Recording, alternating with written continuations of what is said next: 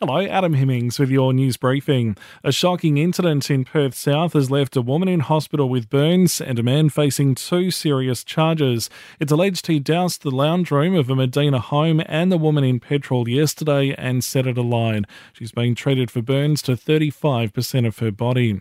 Strict COVID rules have been in place for the resumption of federal parliament in Canberra today. Prime Minister Scott Morrison says they've met to protect livelihoods after his earlier prediction that 2020 would be our toughest year ever. And sadly, this has proven true.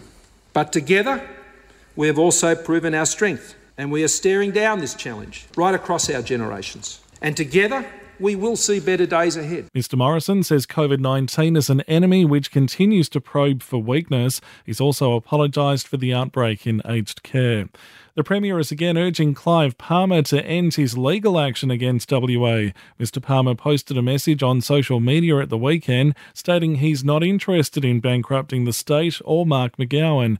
Mr McGowan says the billionaire needs to do the right thing. He's made himself the most unpopular man west of Adelaide in the country, and he has also potentially damaged the health and welfare of all West Australians, and then he wants to bankrupt our state. So I just urge him to withdraw his legal action. Former Prime Minister John Howard has been taken to hospital after visiting his doctor, but the 81-year-old says he's fine. In sport, Collingwood has lost Brodie Myercheck and Ben Reid to injury for tonight's round 13 closer against North Melbourne. But Jordan Roughhead, Mason Cox and Chris Mayne are set to return. The Kangaroos have added Robbie Tarrant and Paul Ahern. West Coast are set to fly to the Queensland hub tomorrow, just days before their clash with Richmond.